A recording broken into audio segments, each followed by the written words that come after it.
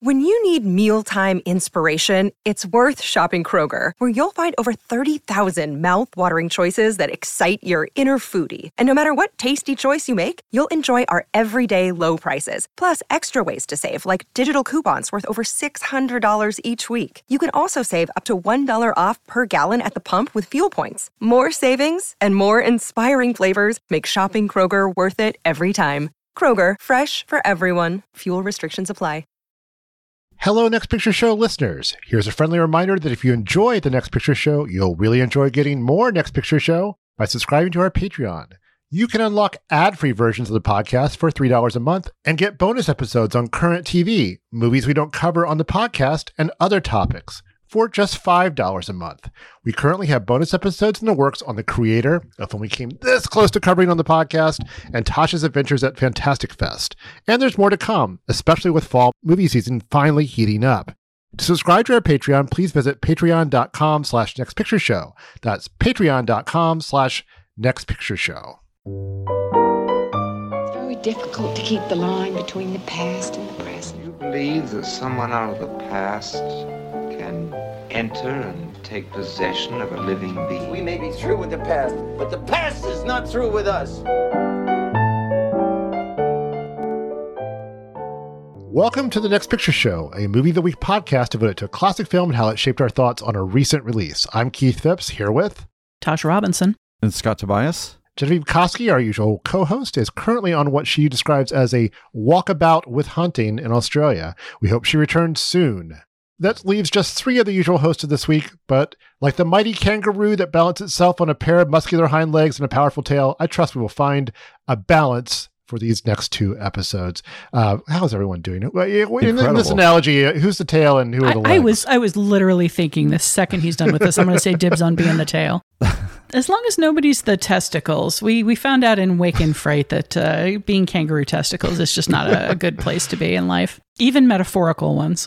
But we're getting ahead of ourselves because this week we're traveling to the island continent of Australia for a pair of, we want to call them adventure movies. Is that the right term? Tasha, can you tell us about our movies? I cannot tell you about our adventures, I'll tell you that. Director Kitty Green has been on the Next Picture Show radar since her 2019 film The Assistant, so we eagerly checked out her latest, The Royal Hotel. Like The Assistant, The Royal Hotel stars Julia Garner as a woman in a dangerous male-dominated environment, albeit one far removed from the film production offices of that previous film. Here, Garner plays Hannah, an American backpacker traveling Australia with her friend Liv, played by Julia Henwick. When they run out of money, the pair take a job at the Royal Hotel, an Outback pub in the middle of nowhere that caters to a rough-and-tumble mining crowd.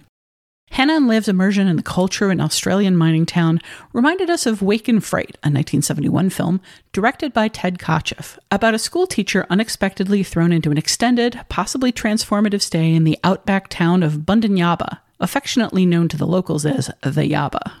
So this week, we'll revisit an Australian cult classic, then we'll stick around for a more recent look at life on the fringes of civilization. We'll be right back after the break.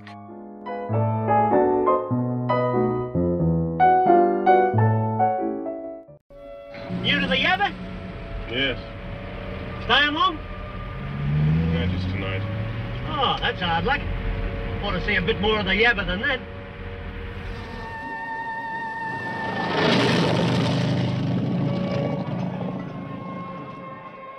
It's not always clear where the line between hospitality ends and hostility begins in the Yaba, the outback mining community that was supposed to serve as a one-night stand for John Grant, played by Peter Bond, on his way back to Sydney for the Christmas holidays in Wake and Fright. A schoolteacher paying off a government loan by teaching at a remote community not far from the Yaba, he's no stranger to the outback. But the Yaba is a different sort of place from the quiet town where he lives an isolated existence in a shabby apartment. It has a bustling nightlife built around a pub where drinks pour freely, and it has an assortment of other recreational activities, including illegal games of two-up, a simple but thrilling game of chance built around the outcome of coin tosses. Succumbing to its temptations, John wins big and takes off with his earnings. Then he goes back and loses it all. Then his journey through the Yaba truly begins. Wake and Fright is a film driven more by incident than plot, though it has a clear trajectory, and that's downward. With only pennies to his name, John has to depend on the kindness of strangers, and the Yaba offers no shortage of this in its way. He's taken in by a local named Tim and pursued by Tim's daughter Jeanette, played by director Ketchoff's wife, the English character actress Sylvia Kay. He's paid particular attention to by the town's alcoholic doctor, Doc, played by Donald Pleasance, who draws him into a booze-fueled kangaroo hunting party with a pair of locals. Although the descriptors alcoholic and booze-fueled could probably be applied to most of the residents of the Yaba. John begins his visit looking down on the locals, then debases himself to the point where he has nowhere to look but up. Like its near-contemporary Straw Dogs, another touchstone for the Royal Hotel, Wake and Fright depicts civilization as a pretension created to mask the essential bestiality of humanity. In one telling moment, John discards a stack of books that includes Plato. But where Straw Dogs is fueled by misanthropy, Wake and Fright treats this revelation differently.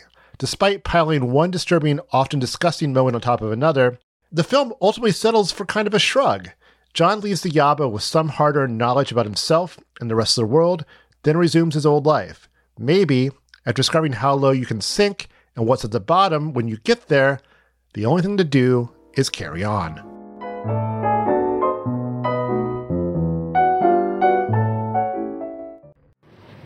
Will you have a drink?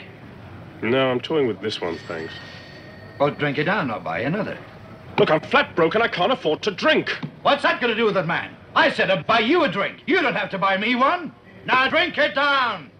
So I think the key quote for Wake and Fright belongs to the first scene featuring Donald Pleasance's Doc, where he says, "All the little devils are proud of hell." All the repulsion for the Yaba comes from the outsiders like John, and to a lesser extent, Doc, who's almost gone entirely native. Is it possibly they're the abnormal ones in this movie? I guess define your terms when you say abnormal. I mean, there's certainly the abnormal ones in this environment. And that's sort of what the movie is about is, normality is a question of locality, is just sort of a question of, when in Rome. They certainly stand out in this, in the environment of the Yaba, which I could not hear during this movie without chuckling a little bit. But they're pretty far removed from what, we personally might think of as a civilization. Polite society. We live in a society, Keith. Yeah.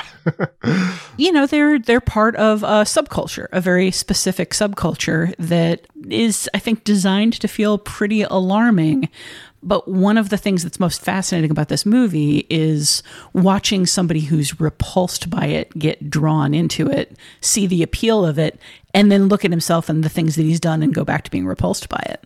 Does he go back to being repulsed by it? Oh, I think unquestionably. When he wakes up the day after the kangaroo hunt, the day after the big fist fight, he seems extremely repulsed by himself, by Doc, by the place he's found himself. At that point, yeah. But one thing I find so interesting about the movie is the way it kind of ends on a kind of a note of acceptance, where he kind of comes to recognize that he's, what his experience has kind of taught him something in a way. Does it? I guess I took that last line as some combination of irony and not wanting to admit to what he'd done and what he'd become. Like I took it as a lie.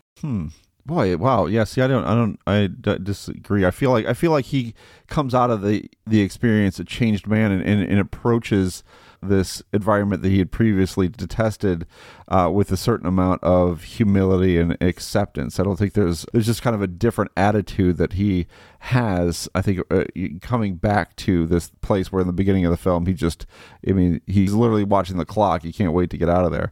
I think things shift a little bit. He gets a little bit of perspective by spending the time that he does in the Yaba. No, Scott, I agree with you that he comes out of the experience a changed man, that he's humbled, that he looks at his job and his life differently.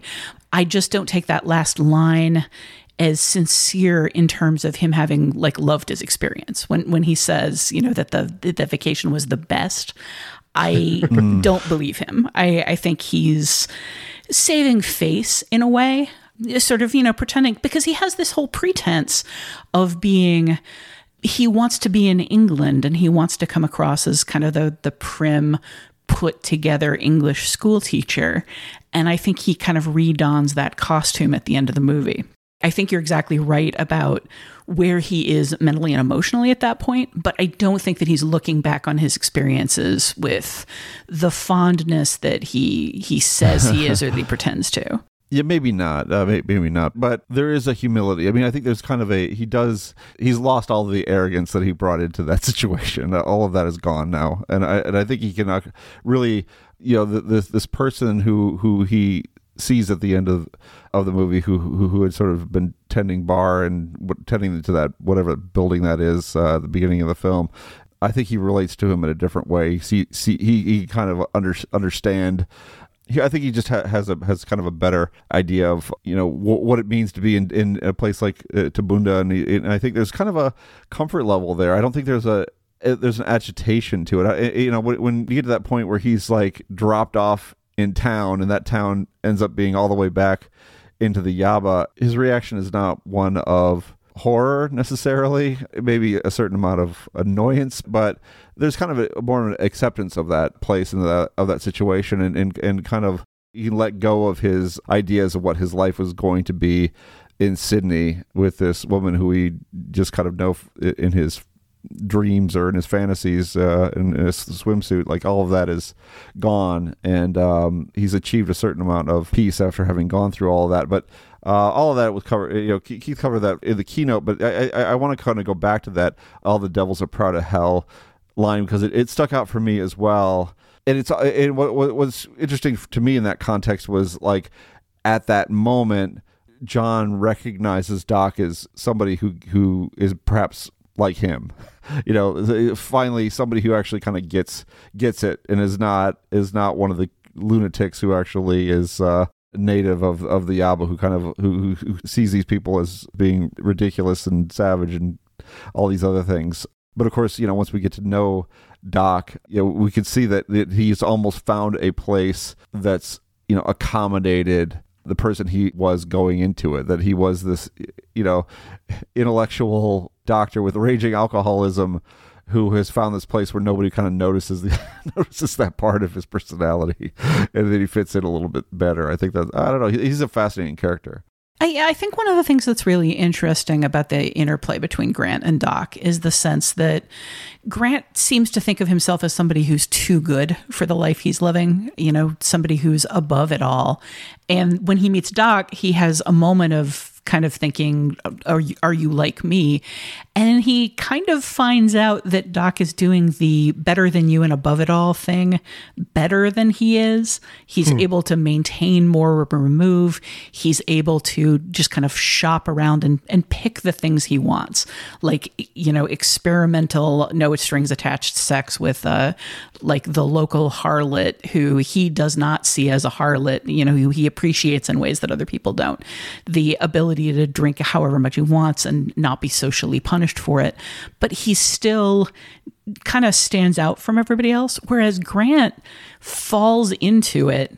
He falls into the gambling, gives himself over to it, regrets it, hates himself, turns around and falls in socially with some of these people and does the things they do, and then turns around and hates himself.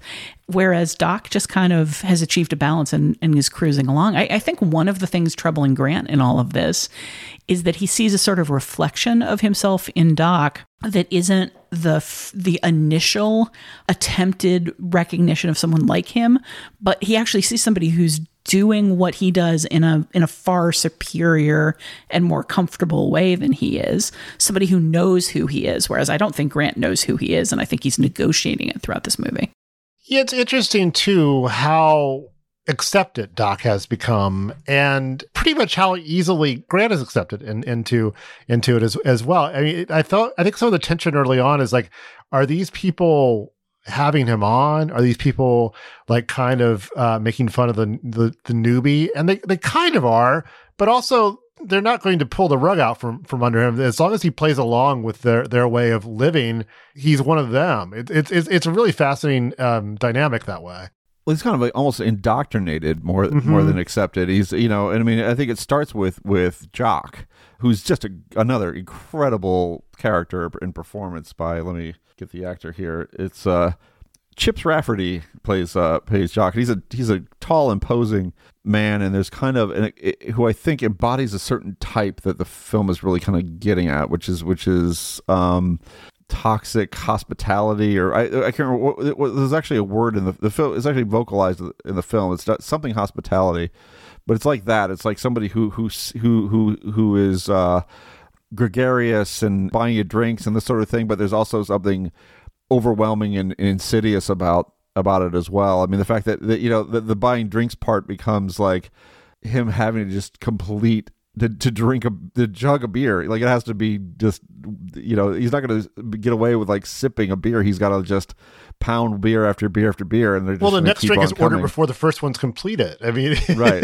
You make sure there's a steady supply, going. And Jock could not be less patient with the pace at which John drinks a beer. It's just like, come on, man, are we really doing this? Are you just going to drink it like a normal person? You just got to really let that come down. So I think there's something kind of important about that. And I think it is about like showing him the ropes at that moment of Jock immediately recognizing that John is an outsider, and rather than reject him, he's gonna either, you could say, indoctrinate him, or you could even say test him.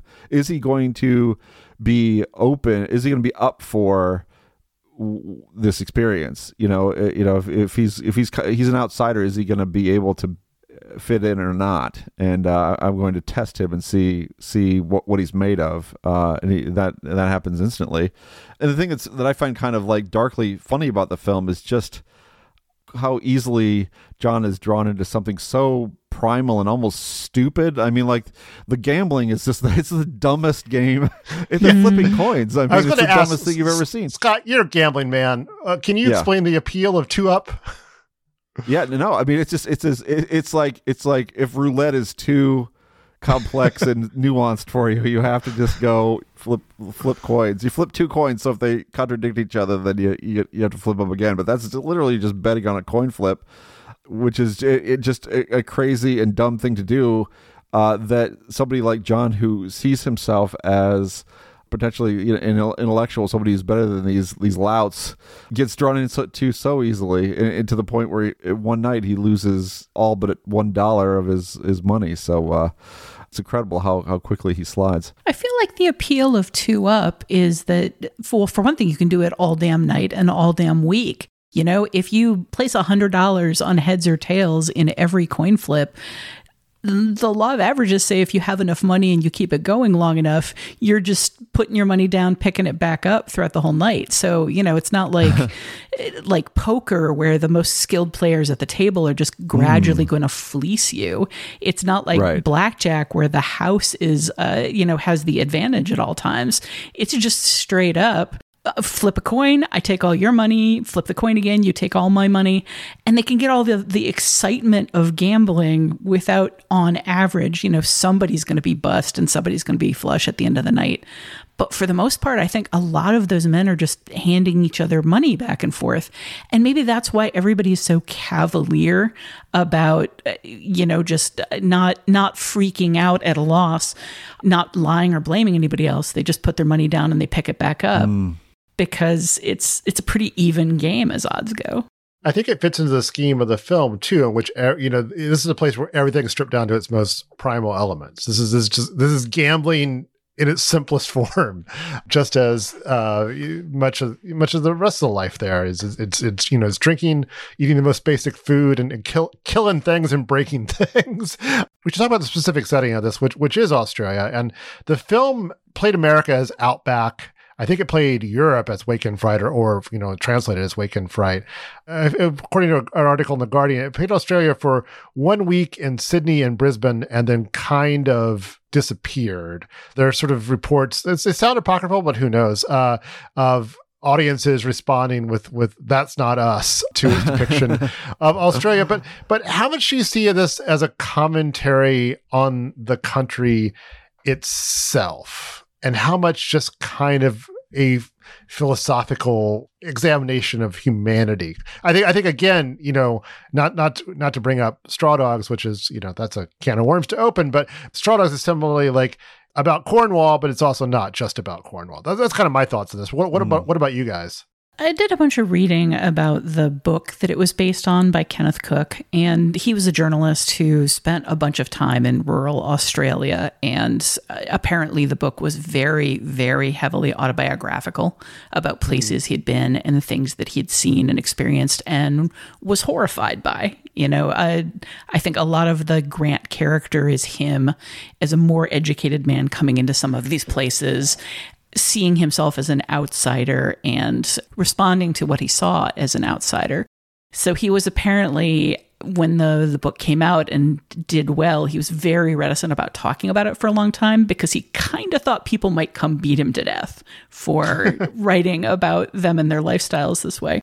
And he very slowly started to engage with the degree to which he was just, you know, putting down his own experiences and sights and things that he'd lived through into a book. So I don't think of this as a book about Australia. You know, Australia is huge. It's like saying, you know, a book about America. Plenty of books have been written about, you know, America and what it is and what it means. But in the end, America is still like 1,000 different subcultures and different, very specific places. And I think that's true here. I think this is a book about a specific kind of rural experience more than about Australia. But it also works really, really well as a metaphor. I kept thinking at different points, this is like Lord of the Flies, except instead of kids, we have grown-ups. And instead of absent grown-ups, we just have absent moral authority. And I think in the same way as Lord of the Flies, it can work both as a kind of a specific book about a culture and a people and as just like a big broad metaphor. Yeah, well, I wonder how much of a chord it struck just by puncturing the mythology of the country itself, or what Australians might want to tell themselves about hospitable folks who live in the outback. You know, I mean, I think this tends to be something analogous to that in all, you know, countries of kind of understanding people who live in, you know, more rural, you know, settings as being down to earth and friendly and approachable in a way that arrogant big city types are not. And it kind of, I mean, it does kind of play with those tensions, this movie. And I think about you know, other examples of this, of a film like Hot Fuzz, for example, which kind of punctures this idea of, you know, the quaint, crime-free, you know, small town that is in fact, you know, full of murder and other sort of dark mysteries. It was just a way of kind of like touching that third rail in a way of how a country likes to, you know, imagine its sort of country folk. It's interesting contrast too, because the novel, as you said, is written by an Australian drawing on his own experiences. The director, Ted Ketchuf, is Canadian and has a baffling career that includes everything from First Blood to Weekend at Bernie's. And then the writer is screenwriter is Evan Jones, who is an Anglo-Jamaican and who had never been to Australia. He did later adopt T.H. Lawrence's Australian set novel Kangaroo.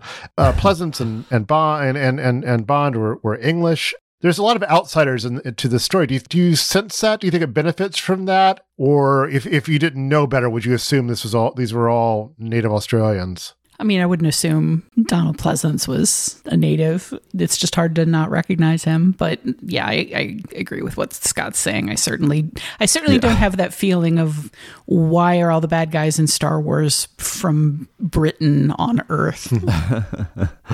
Well, I think there's it feels like the film has been, you know, obviously it was rejected and nearly lost when it came out, but it feels like it's been wholly embraced now. Mm-hmm.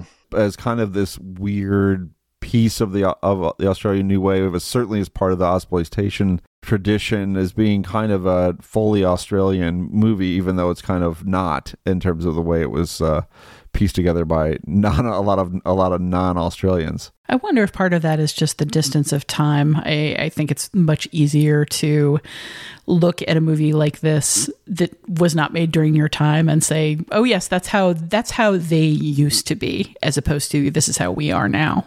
It's just so persuasive, though, you know, like however it was put together, whoever was involved in making it, if you just watch the movie, the texture of it, the way people look, the way locations look, the nature of the dialogue and the action of the film, all of it just feels so authentic in a way. It doesn't feel like this does not feel like some sort of dressed up fantasy of what Australia's what this piece of Australia is like. It feels so hyper real.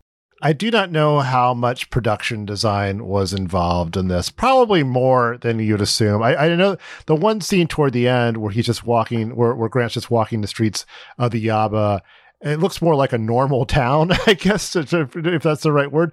It's daylight. Everyone's hungover. Yeah. But I mean, those huge pubs and the hall with the 2-Up game and the dining area, those look like found spots to me, so especially the pub.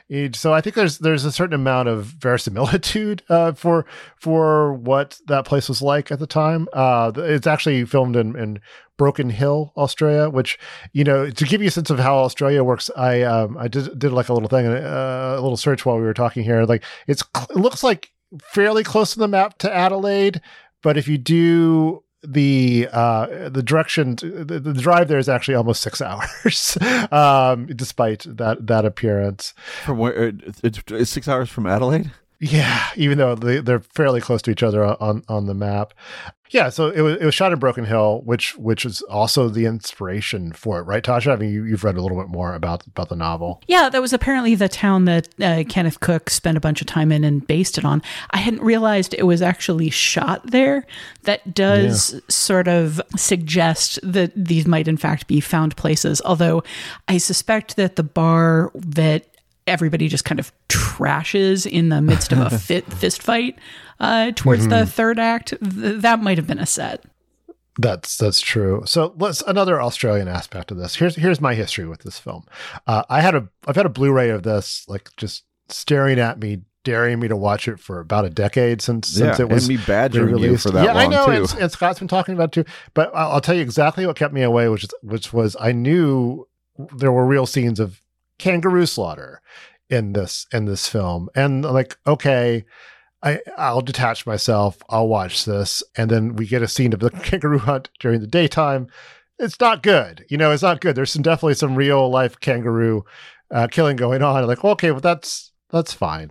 And then we get what must be 20 minutes of graphic nighttime kangaroo slaughter, kangaroo wrestling, kangaroo stabbing, some of which I think is simulated. But the actual hunting scenes are films of a actual kangaroo hunt. We can get into the ethics of that, and probably should a little bit.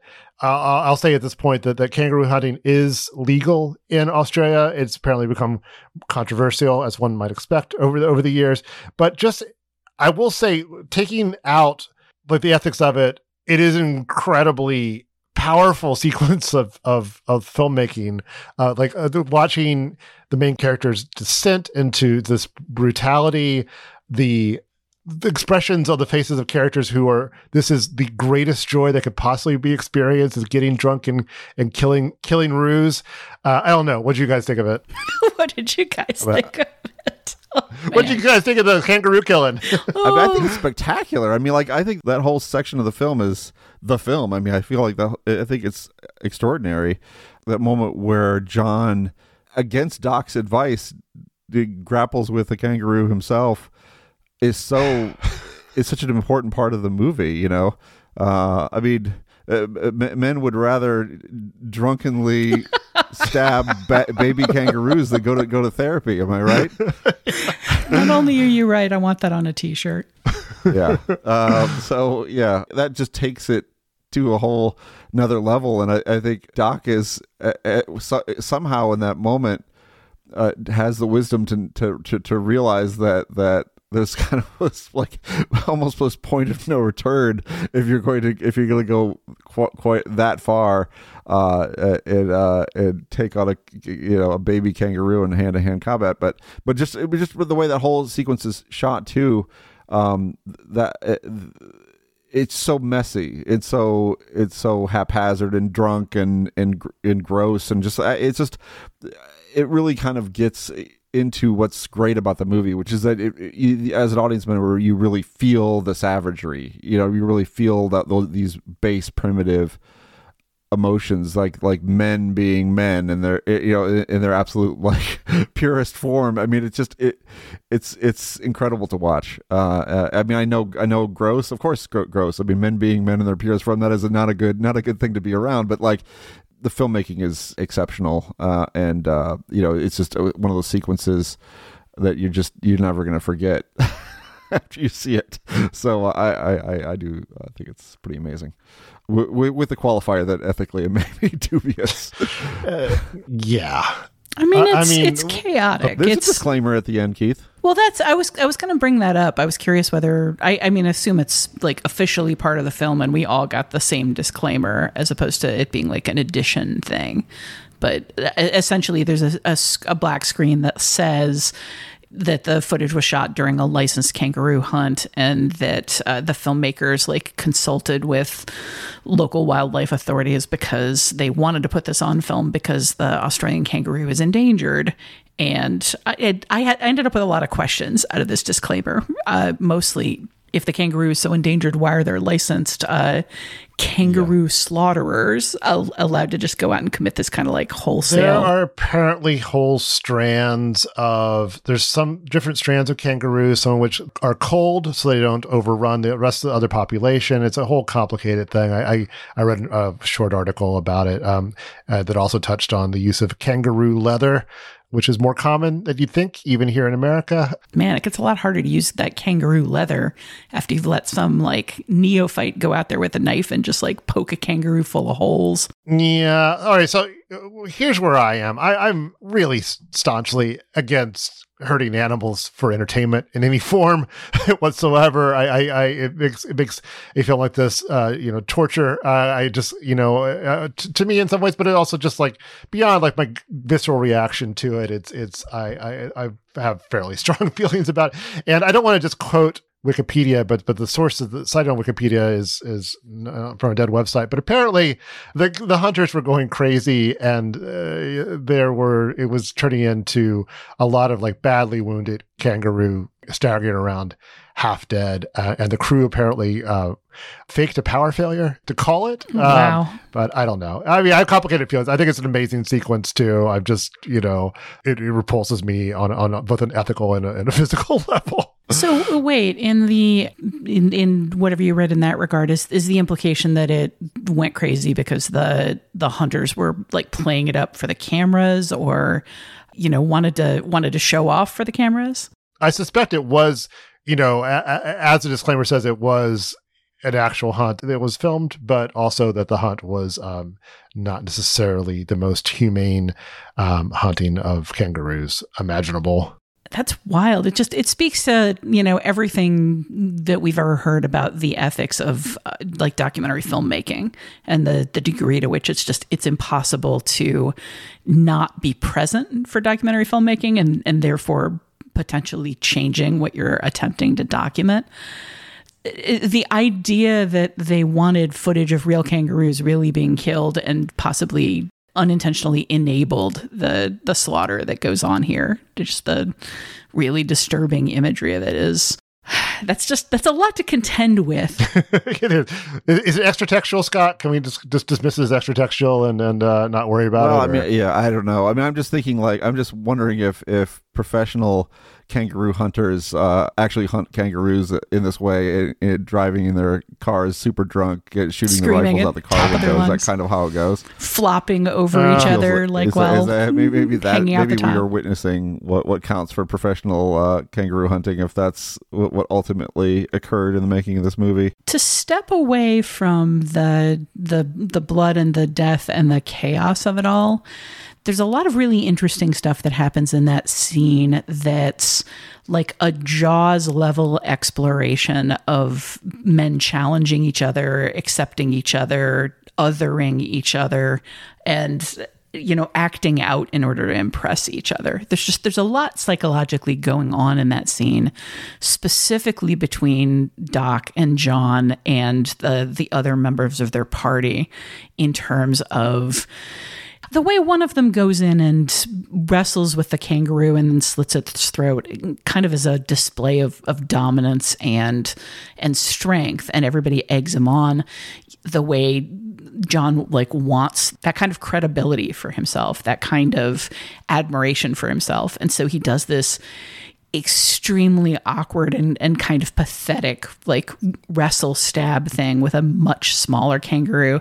The way Doc kind of analytically watches him and then congratulates him under his breath for not so much, I think, conquering a kangaroo as committing to the act, as opposed to trying to hold himself outside the hunt and look down on it. There's a lot of different kind of threads of masculinity and masculine behavior going on in that sequence that I think made the whole thing is easier to take if you're looking at it as a series of reveals about all of these characters and how they interact. We're talking a lot about a lot of masculine energy in this film, and we'll definitely continue to talk about it, but we should talk about the most prominent female character. That's Jeanette, who is the daughter of Tim, the man who first takes John Grant in. Two things coming on here. I assumed that Jeanette was his wife because she is presented as have a lot of hard years on her, but she is his daughter. And the other thing is the actress playing her. I've looked at other pictures of her. Very put together, sophisticated, attractive woman. Also, the director's wife, who they divorced almost immediately after this film. I don't know. I don't know if you can draw a line there or not. But she's a fascinating character. What do you make of Jeanette? About all I knew going into this film was that Scott had repeatedly said it was a grueling, difficult watch, which, coming from Scott, whose favorite film in the world is Audition, had me really nervous. And then I knew that there was traumatic stuff involving kangaroos and a rape. So from the moment Jeanette appeared on screen, I was nervous for her. And I wound up really surprised at how satisfied I was with her character and her place in this movie, with the sense of power that she has in this all-male environment, with a sense of kind of, she is very obviously seems to be trapped in an environment full of yahoos that don't really talk to women or think of them as people. Well, the piece that I read had a lot to say about women at the time in these all male environments, and how, because men couldn't have relationships with women for the most part on average, because there were so few of them, they had to do all of their bonding man to man, but that resulted in a very no homo kind of environment where a lot of men were having sexual encounters with each other, but also being very leery of being seen as somebody who enjoyed that kind of thing. So the implication being that Jeanette is a woman in a place that doesn't have a lot of women, but also has a lot of men that don't have any idea how to talk to or relate to women, which is why as soon as Grant starts talking to her like she's a person, she takes him aside and attempts to have sex with him. But her ability to choose who she wants to have sex with, shut that off immediately when it's not becoming satisfying, and again, much like Doc, stay above it all on her own terms, was really shocking and gratifying to me in a movie that I was really expecting Straw Dogs level of sexual assault and degradation out of. Yeah, I mean, you have the sense that she sort of has negotiated her place in this environment, which is not a friendly environment at all. I mean, it is kind of a complex character. I don't think a sad character, but the film does not, as you say, go where you almost are certain it's going to go with the character like that. We learned that she has a fairly experimental sexual relationship with Doc, kind of an open relationship that he makes allusions to trying things, which we don't really see except in what I would assume is John Grant's fever dream when he's mixing both real and imagined moments from life there. That's certainly, I took it all to be his kind of fevered imagination of someone who was much more successful with Jeanette than he was, someone who didn't humiliate himself with Jeanette the way he did. And somebody, for both of the participants in that fever dream, just seem very like hedonistically satisfied with themselves and each other, very comfortable in their skin in a way, again, I just don't think John Grant is. Maybe that ending where he comes back and he's clean and shaved and brushed and he says he had the best vacation ever. Maybe really what he means by that is he's coming back to the place where he has power. He's coming back to the place where he knows the rules. He's coming back to the place where he's the smart one who is the teacher who people are supposed to look up to, as opposed to all of these different places where he doesn't have control and is not enough of a man for a woman and not enough of a man for men either. Huh. Yeah, it's I don't know. I mean, does it seem tied in a way to where his relationship with Doc winds up at the end though, and like just that, I mean, where they're both kind of well dressed at the end and kind of, I don't know, there's something like, I mean, he definitely comes to some kind of resolution about himself at that moment, but I don't know, it's a little mysterious. We were skipping past the rape, which happens at a particularly low moment in his visit to the Yaba, obviously. I didn't see that coming beyond also knowing that there was a rape in this film. What did you make of that moment? I mean, gosh, it's hard to say. I feel like, as I keep saying, I just don't think John knows who he is. I think he keeps trying to please people, and he keeps either getting taken advantage of or finding himself in situations where he just hasn't correctly negotiated what the rules are. The sequence where he thinks he's managed to successfully negotiate a truck driver into dropping him off in Sydney, and the man actually drops him off in the city, which is to say back in the Yaba, is so darkly hilarious, but just so indicative of somebody who isn't paying the right kinds of attention and keeps getting himself in over his head, and then is mostly successful at laughing at himself. But various things happen to him in this movie that he can't laugh off, and that I think he ultimately doesn't know what to do with. And the whole business with Doc just strikes me as yet another case where somebody else knows the rules better than he does. Somebody else has more control over the situation and more control over himself while inebriated than John does. And it goes to a place where, once again, as when he loses all of his money, as when he finds himself in the wrong town, as when he tries to have sex with a woman who wants to have sex with him and ends up just barfing everywhere. He's out of control. He's not in charge, and he feels humiliated and denigrated. But he also, I think, keeps recognizing that he keeps putting himself in these situations.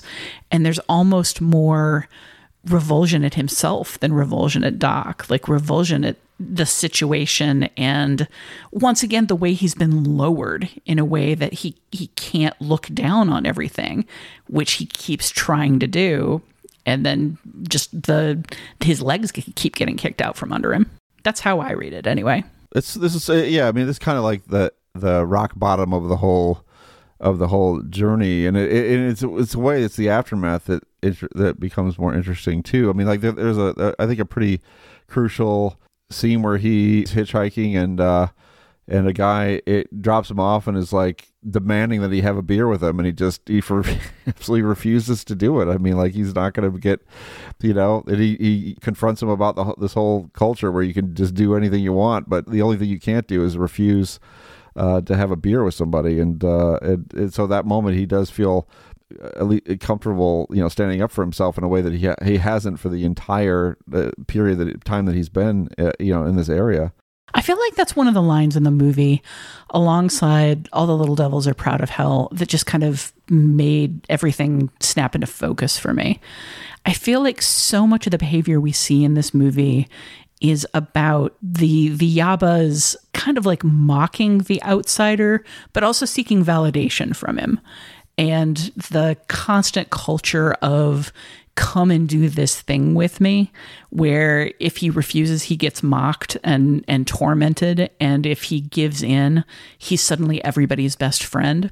Just to me keeps speaking of an environment where everybody wants their choices validated. And if they can have them validated by someone who is younger and more attractive and more sophisticated and more intellectual than them, all the better. I mean, we haven't really said anything about the fact that Gary Bond looks an awful lot like, honestly, Robert Redford with maybe a touch of a young Peter O'Toole. He's just, he has really interesting eyes and just really smooth skin. And we get that like full back and then full frontal nudity sequence where he's trying to beat the heat, but he's also just sort of showing off to the camera how like young and fit he is. And all of these things kind of make him stand out in this culture. They also apparently, make him a target for predators in a lot of different ways, including to Doc.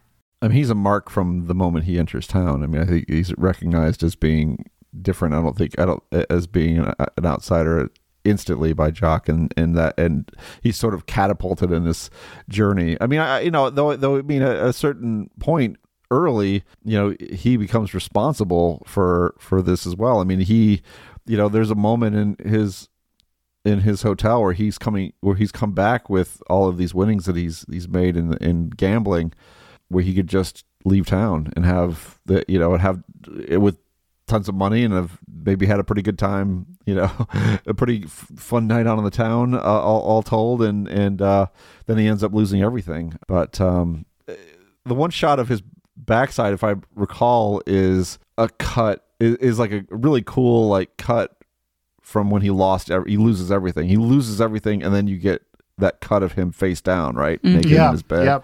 Yep. Which I think is a pretty great moment. If you're done, you're flat broke. Bond's really good in this too, and it really is his last major film role. He was very active in theater and appeared on television, but it's I really can't, the attitude of condescension that he embodies here in these early scenes is just so perfect. I mean, this is a guy who's setting himself up for fall, and fall he does. And he has that look. He has a look. I mean, he does change though. He does kind of develop that lustiness, that he gets into it. He does go native. Yeah. Well, I think when he's not thinking about condescension and separation and superiority, when he lets himself go into it, he has a good time. But then, as soon as his superego comes back into play, he looks back at what he's done, and he always seems disgusted. Let me ask you this. Maybe there's something that you've read about this, or maybe it's just something we can talk about, but do you think that either Doc or Ted Kotcheff, the director, thought of this as a rape? This isn't a Deliverance style experience. This is something that happens between two very drunken men.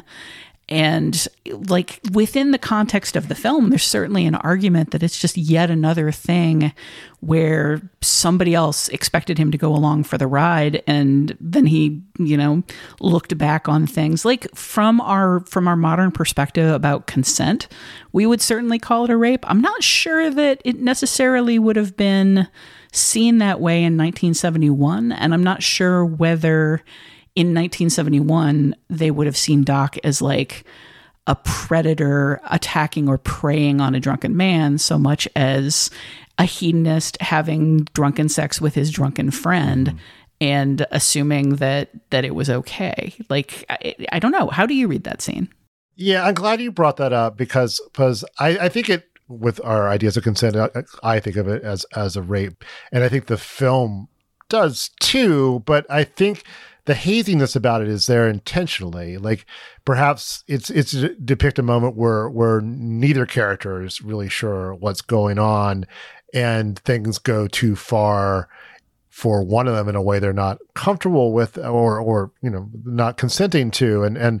But I do think you're right. It's not a Deliverance scene. It's not a straw dog scene. It's a little debatable. I don't want to in any way diminish what it is, which is a rape, but there is some ambiguity in the way it's depicted. I mean, there's a massive amount of context for that moment that we've just seen in the movie. I mean, there's so much behavior that has led us to this moment, and then you also have the aftermath. I mean, I think there's that relationship isn't broken in a way. I mean, there is this kind of, I don't know, peace between them, or there's a kind of a Doc moment does literally save his life too. Yeah, I mean, it's all very context dependent, I think, this movie, because the movie does set this a context that is sheer madness and also lawlessness of all of the rules of that govern, certainly polite society being just tossed out the window, and everybody kind of making things up as they go along, and so it all has to kind of be seen in the context of the film, sort of sets for it. Yeah, and I think that so much of the context of the film is about John giving himself over to things that he wants to remove himself from intellectually, and then turning around after they're over and thinking, like, what sort of animal are you turning me into? And that's sort of the context in which I read this more than anything else, is just sort of a feeling of he keeps letting other people tell him what he wants and who he is, and he keeps going along for the ride, and he keeps regretting it almost immediately afterwards. Well, we'll be talking about this fascinating, confounding, unforgettable film more in our next episode when we bring it in to our discussion of the Royal Hotel. For now, we'll be right back after the break.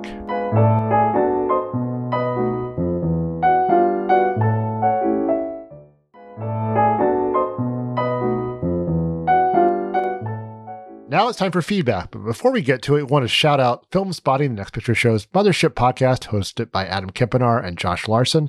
As we record this, Adam and Josh have released an episode that covers, among other things, Wes Anderson's Roald Dahl shorts on Netflix. I've watched those. How about you guys? Have you seen these? Just Henry Sugar.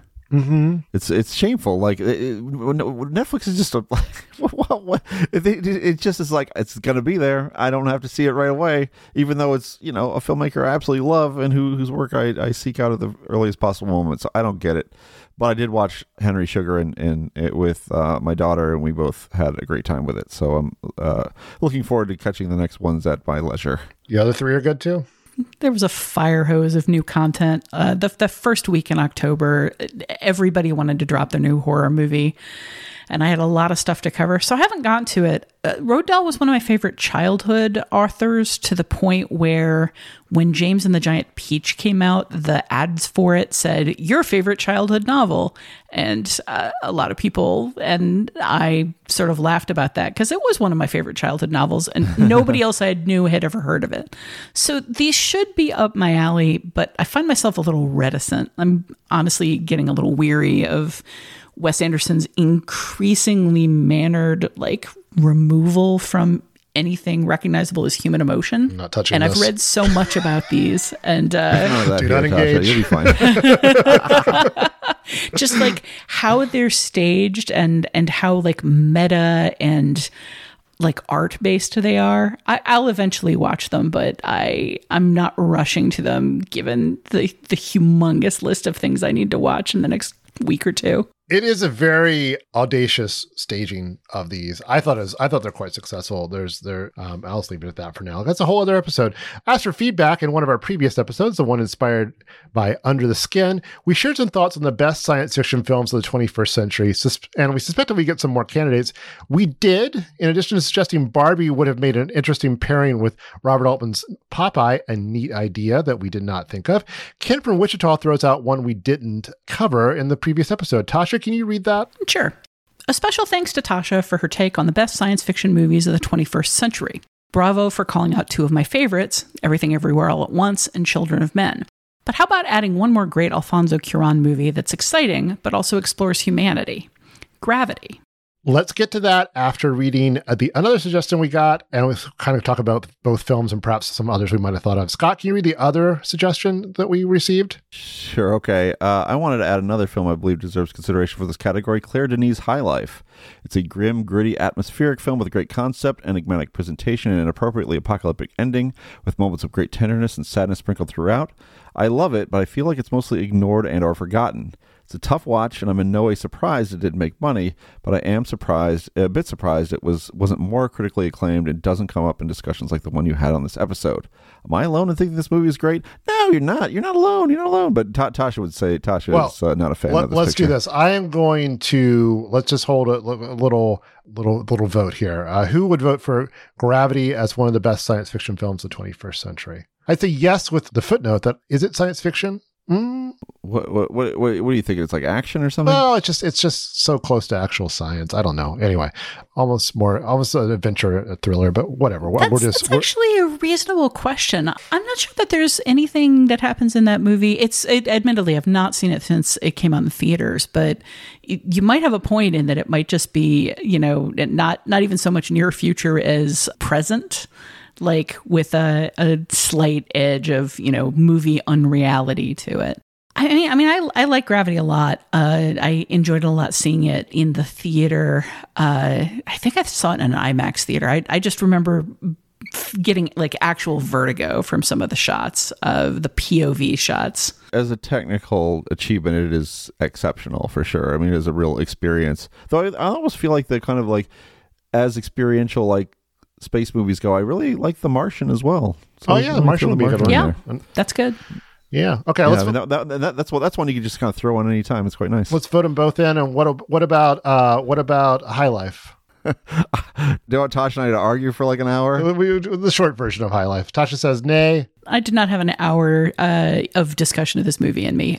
Nay for me. This movie is not for me in a lot of ways.